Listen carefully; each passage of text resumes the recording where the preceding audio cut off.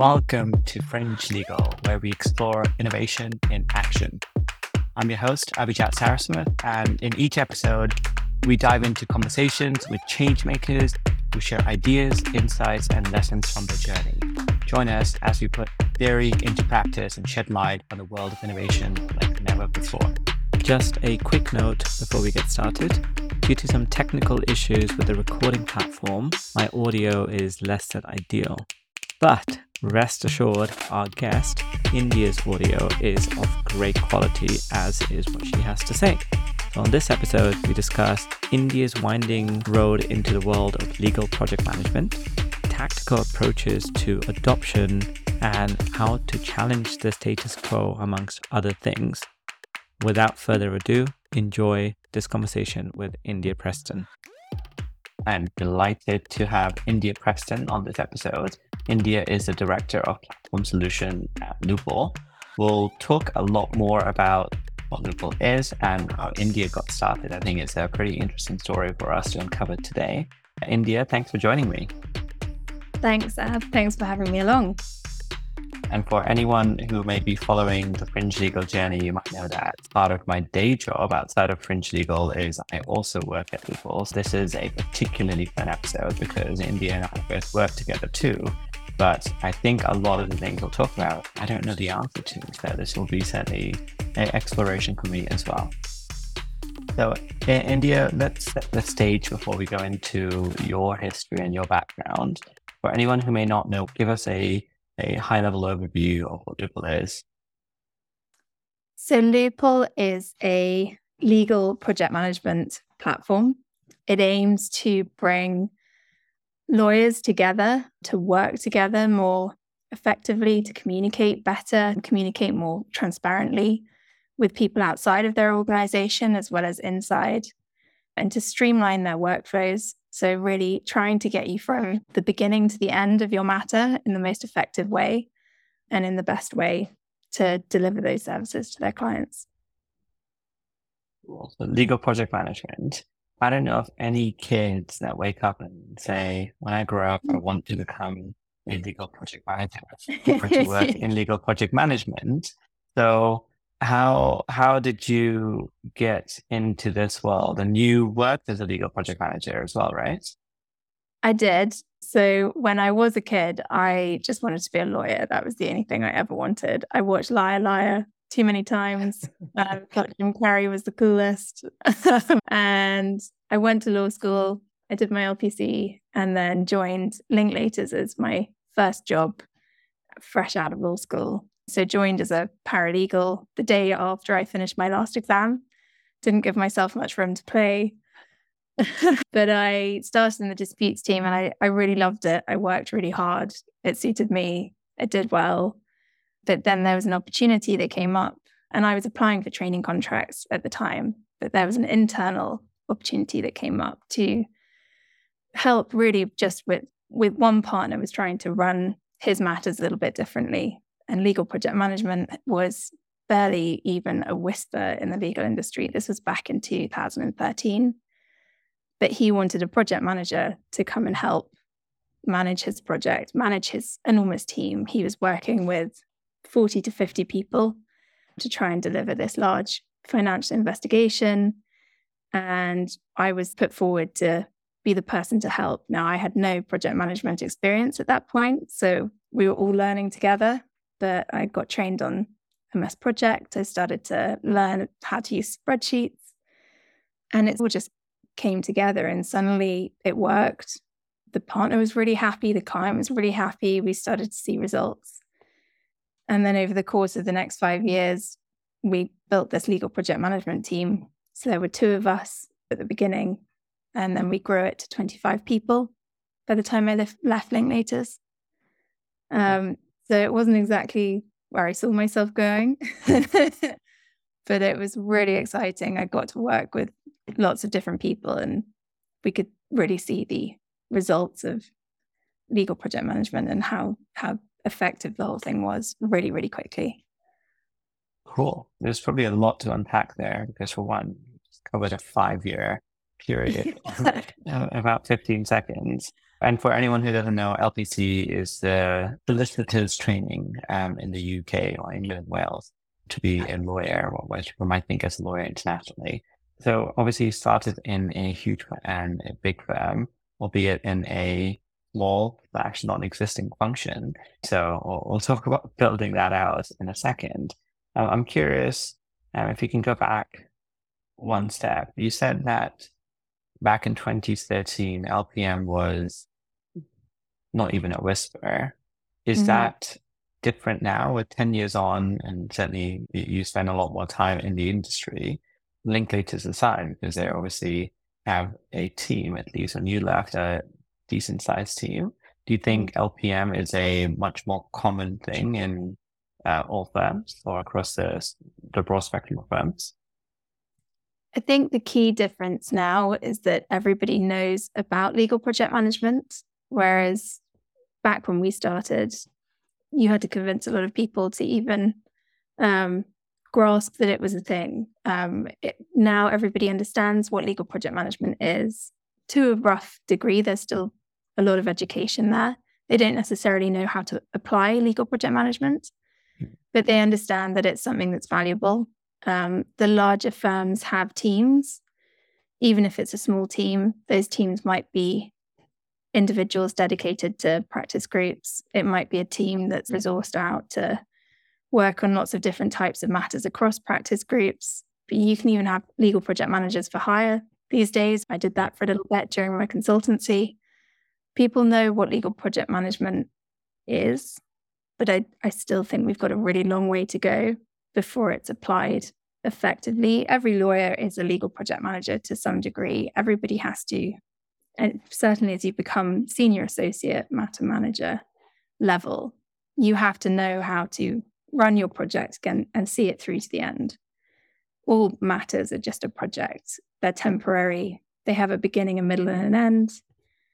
Legal project management is about making sure that that matter is run in the best way possible, that you're streamlining your workflows, you're making sure you're coming in on time, and within the budget that you set, you're seeing through all the promises that you made at the very beginning of the matter, and you're accomplishing and delivering the outcomes that your clients asked of you.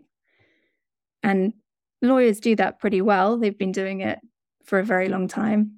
But even the charging model that all of that's based on, that's changed in the last 10 years. It's still going to change over the next 10 years.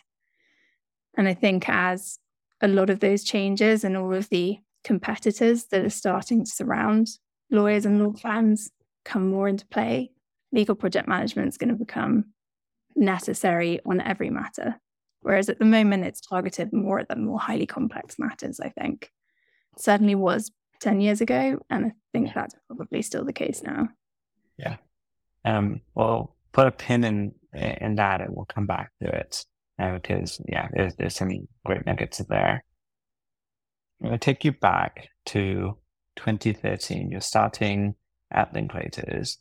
And I'm thinking of this as a viewpoint from someone who is leaving law school now or just starting to look for roles, or maybe is in a firm today and thinking of taking a different path, which you did, right? What was if you can think about it, or maybe in hindsight, what was the mindset for you as you were asked to work on this matter, helping this partner? Obviously you said project management experience, you had to learn all of these other tools like Planner and Excel and all these things.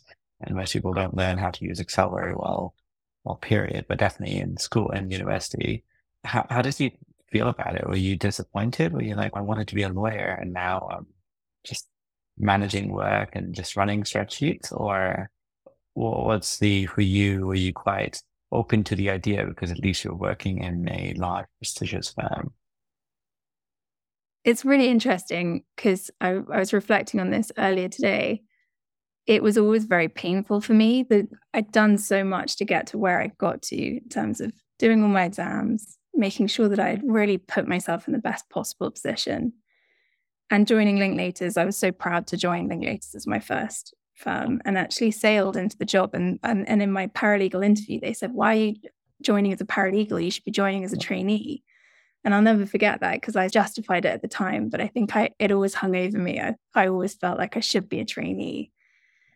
But I did all the training contracts. I had loads of interviews. I was always second place. I always got that letter saying, we'd love to have you, but... And it reached a stage where I knew that as a paralegal, I was doing a great job. I also had started to see loads of holes in the system. I think when you're working more on the business side of things, you start to see that actually the lawyers are working too hard. We're also working too hard. Everybody is slightly operating in different zones, but there isn't necessarily as much overlap as there should be. People aren't communicating in the right way. And maybe I didn't realize it at the time, but it was my first opportunity to start, I don't know, understanding, unpacking that a little bit more, figuring out really how I could help to change things, and being given this opportunity to really start something from scratch was really exciting. And I think I'm naturally very curious. So I felt like I couldn't really go wrong with it. There wasn't really anything to lose. It was just taking a chance. And it helped that the team that I ended up working with was also going into legal tech. So that's sort of where it sparked my legal tech interest. So there were lots of opportunities, and it felt like I was moving into the next level of the firm, the next level of law, and starting to try and, I don't know, make waves in something that was completely undiscovered. I was unafraid to fail at that point. Yeah. And I imagine if we had this conversation 10 years ago, the answer would be a little bit different, right? All of these things on reflection as you grow up and have done the role and seen all the positives and everything else, they seem different. But yeah, certainly, I'm sure it must have been a leap of faith. And part of there is I don't call it failure, but you have to adjust to something that you'd always dreamed of being a lawyer. And now you had to deal with, okay, I work in a law firm surrounded by what I wanted to be at one point, but I'm doing something completely different. So that's a part of just getting comfortable with. Everyone wants to be a lawyer because it's not like we go out there and glamorize most other roles that are absolutely essential to the function of a law practice in any shape or form. Yeah, I think I can't imagine, but it would have been much more challenging than what you're making it sound like. I'm sure probably quite a few sleepless nights. And then we talked about no project management experience. You mentioned that legal project management even today, is used mostly on the large complex matters, and I can certainly vouch for that. Are most LPMs, based on your experience, are they what certainly I might call as a traditional project manager? And that sounds negative, but it's not meant to. But traditional in the sense of they've done the project management qualification, they're trained in Prince 2 and Agile and all of these other things. And generally they're being allocated to the business side of the house versus the practice side of the house. And then now coming in to just lend a hand essentially to the lawyers because these cases or matters or deals have gotten so big and unwieldy that someone has to step in and make sure they're running to time, budget, and all of the important things that firms care about. When we were starting out, we interviewed a lot of people to bring into the team, particularly as we started getting more demand and we just needed to plug the holes. So at Linklaters, when we were growing our team, we immediately looked to the consultancy firms. So we were looking at the Big Four, and we wanted people that had that real project management expertise. They knew exactly how to run something in the slickest way. While we had a lot of success with a lot of those people, we realized quite quickly that actually it wasn't the sharper project management skills that we were looking for, because those people also needed to integrate really effectively and really quickly with the lawyers. And that requires a lot more of the softer skills. We had a really nice blend in the end of people that had the Prince 2 and the Agile, although they probably had to understand that they weren't really going to be using the terminology and all of the principles that they'd learned with those qualifications. And then we also had the paralegals that wanted a change in career. We were trying to offer opportunities up to people that had more of a legal background.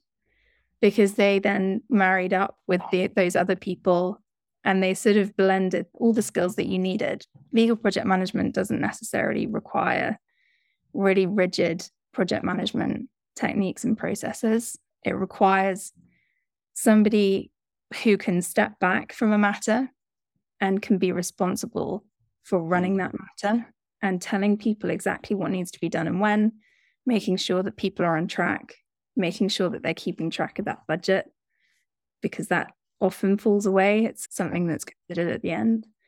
So it's making sure that there are people that are blending well with lawyers, that lawyers don't feel sort of speaking in a language that they don't understand. We always required everyone to have some form of project management qualification. So I am APMP qualified. I did that qualification in the first year of us setting up the team.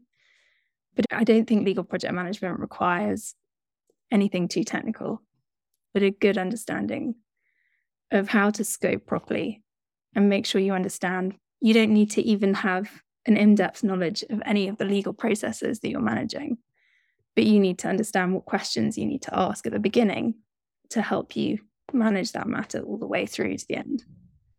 You're absolutely right. The qualifications gives you the foundations of how things should work, especially working with lawyers, legal professionals, and in law firm. So you left Linklaters after 5 years. You consulted for a while, and at some point you joined Loophole. Yeah. Already you had to deal with coming in and doing something that you didn't want to do initially, but obviously you killed it, built a team, and had success, and you moved on. What made you look at Loophole? And talk me through that point. So when I was at Linklaters, I also established the AI program. So we'd started to use certain legal technologies. We started to form a bit of a band of people that were managing legal tech products. And I was given the opportunity to then, this was early days of the legal project management, so we were a little bit quieter. And I went out and just started interviewing a whole load of people outside of legal. So I was speaking to the likes of Raven, who are now part of iManage. And we got on really well with them. I didn't really know what I was necessarily looking for them to do, but I was trying to understand what they could do, and ended up bringing them in to sit with me and my team for probably 6 months. And we ended up building bespoke like Q&A solutions with our real estate team. We started running trials on document review processes. Anyway, I loved it. I really enjoyed it. It was really interesting, and I could see such a future in legal tech at that point. So when I left Linklaters and I was doing consultancy projects for various law firms around the UK, taking on lots of different types of work projects, for, again, just trying things out that I'd never done before. I launched an office in Hong Kong for Lewis Silkin. I built a business rates product for a listed property company. I did all sorts of projects. But the thing I really left behind was the legal tech. And so post-COVID, I was talking to lots of people about new consultancy projects, but then had a look, and I was speaking to friends that had just skipped from law over to legal tech. So one of my friends said, just given your background, are you not really interested in products like Loophole? I was like, well, what's Loophole? And he was like, I don't think it exists yet, but I've read about it. And he sent me a couple of links. And I was like, oh, this sounds really like it resonates with me. But I was having to read between the lines quite a lot. It was talking about the advisory board and the collaboration between CMS, Cooley, and Raja and Tan. Didn't really know very much. So I started hounding Matt on LinkedIn and asking lots of questions and trying to find out a bit more. And the moment that Matt showed me a demo of Loophole first time round, I just said, where have you been? Because this is what I needed when I was setting up my LPM team at Linklaters, when I was setting up my LPM team at TLT. This is what we needed. A way for lawyers to communicate with each other, to set up matter-focused workspaces where you can share documents, you can have task lists, you can set deadlines for things, and people actually have to meet those deadlines because everybody else on the team can see them. There were just so many components that I'd been missing myself in my legal career. And I always knew that I wanted to keep on working with law firms, but I, at that point, had forgiven myself for not becoming a lawyer, and it was all right if I went down a slightly different route. And I knew that legal tech was still something that was like an itch I wanted to scratch. So when Matt said, actually, there is an opening, we're looking for somebody and you might fit the role. Again, it was leaping into a job I'd never done before. Right. But I had so much faith in the product. I didn't really mind at that point. I was going to see where it took me. And Very cool. And for everyone listening, Matt is Matt Collins, who's the co-founder and now the Chief Product and Strategy Officer at Loophole. And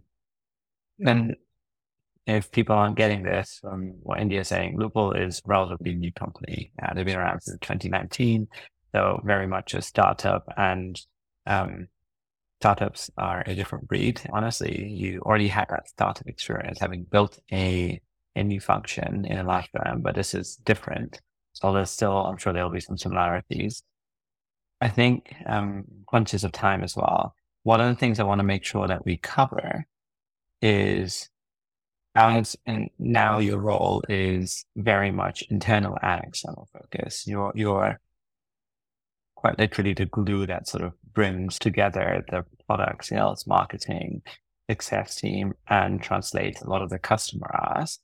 Just all legal tech, and I would probably be bold enough to say all legal tech and all tech generally suffers from the same challenge, which is solving the black page problem and solving the adoption problem.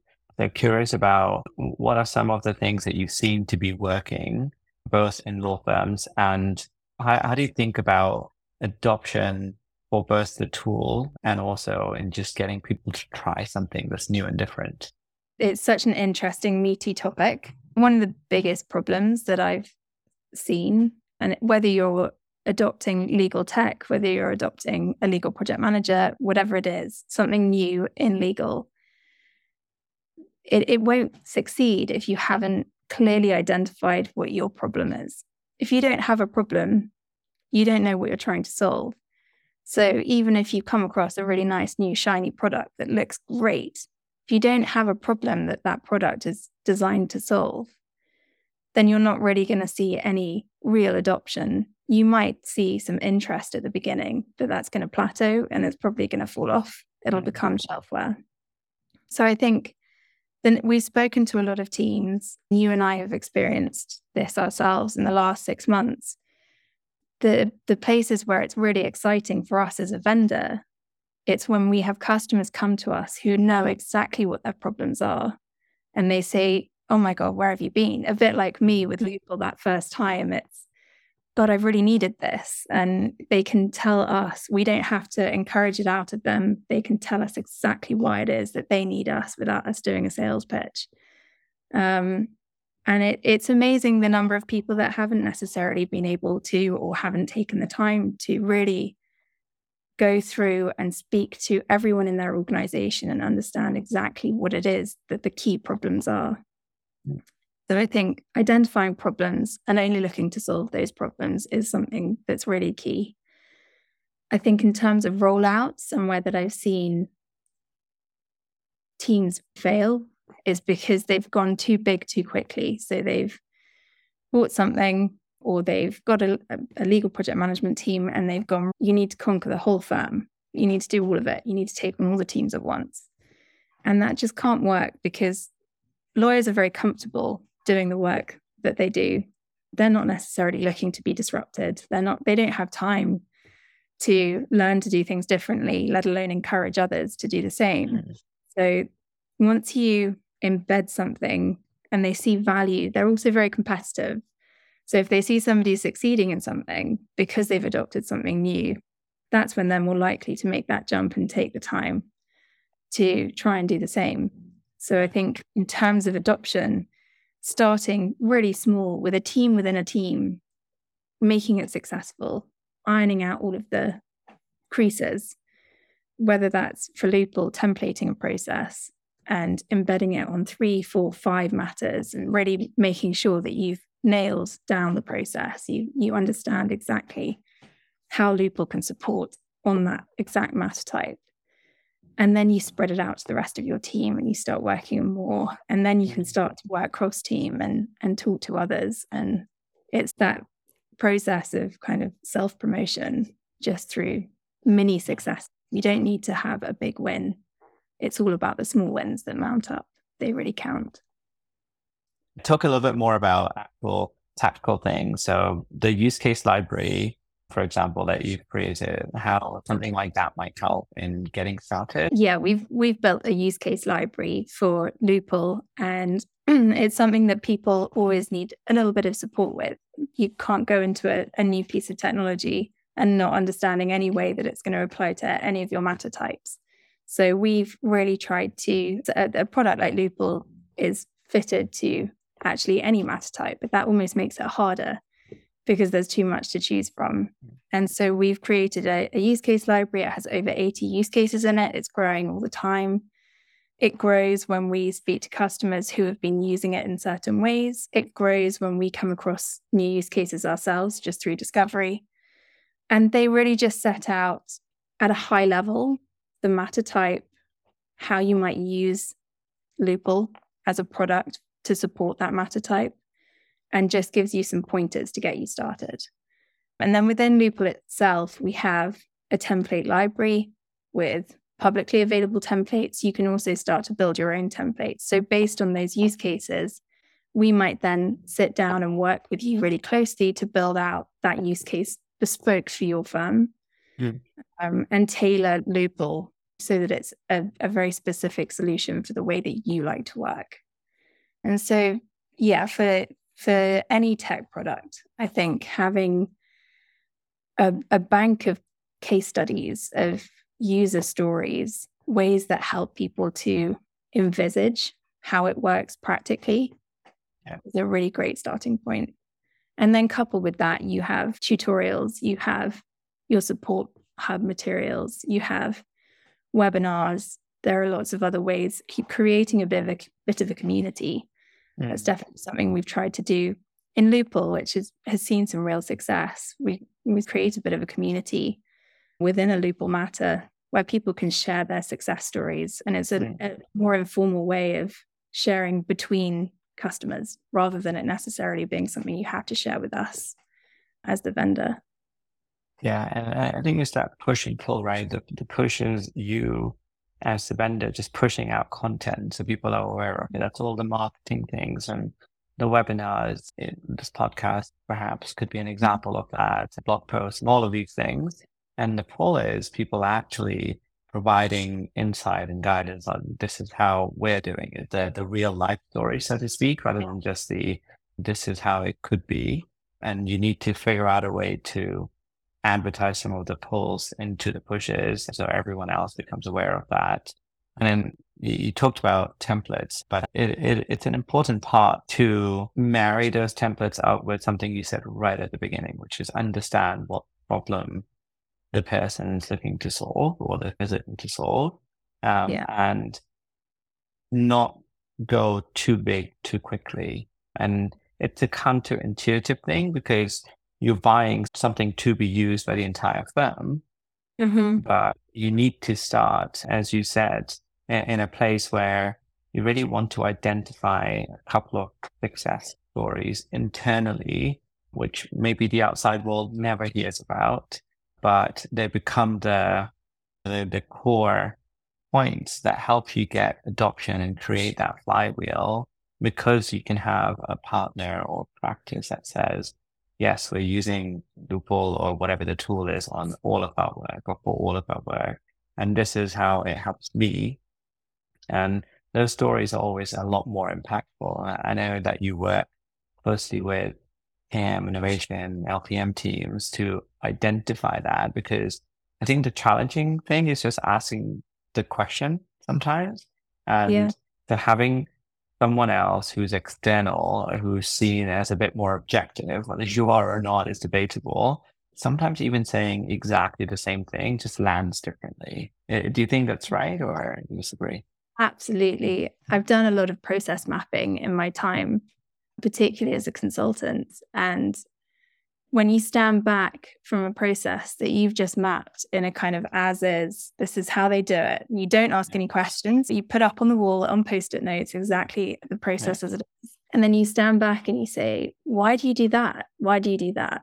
Why do you do that? And you just play the idiot. You just ask as many questions as you possibly can. It's amazing how many times the answer is, that's how I was taught to do it. There's no logic. It's not, I understand that there are better ways of doing it, but we do this because of this. It's just, no, that's just the way we've always done it.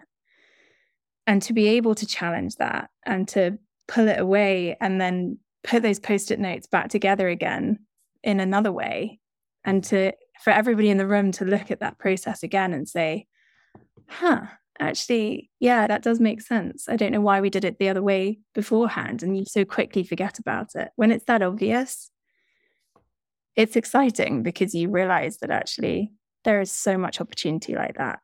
Yeah. And you're getting people to have the light bulb moment for themselves rather than that having somebody else in the room that can really challenge when they can't necessarily challenge each other that easily. And there are people that do it, and you hardly ever fail from asking questions. Right. It's usually more beneficial to ask than not to ask. Yeah. But it's still it can be a frightening prospect when it might look like you're challenging authority or the kind of ways of the firm or whatever it is. So actually sometimes bringing somebody else in to do that challenging for you can be a quicker way to turn things around.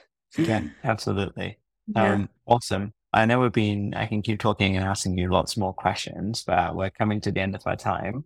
For anyone who wants to find out a bit more, I'll include links to LinkedIn in the show notes. I know you also wrote an ebook recently on actually a lot of what we spoke about, certainly it's about how LPM transformed my law firm's workflows.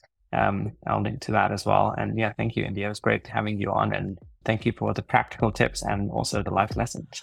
Great to speak. Thanks, Ab. Great to chat. Anytime. And that's a wrap for today's episode of Fringe Legal. Thank you so much for joining us on this journey through the mind of innovators, sharing their ideas to inspire us all. If you enjoyed this conversation, don't forget to subscribe, rate, and review the podcast. We hope these discussions have sparked your own ideas and helped you think about how you can put them into practice. Until next time, stay curious and keep pushing the boundaries.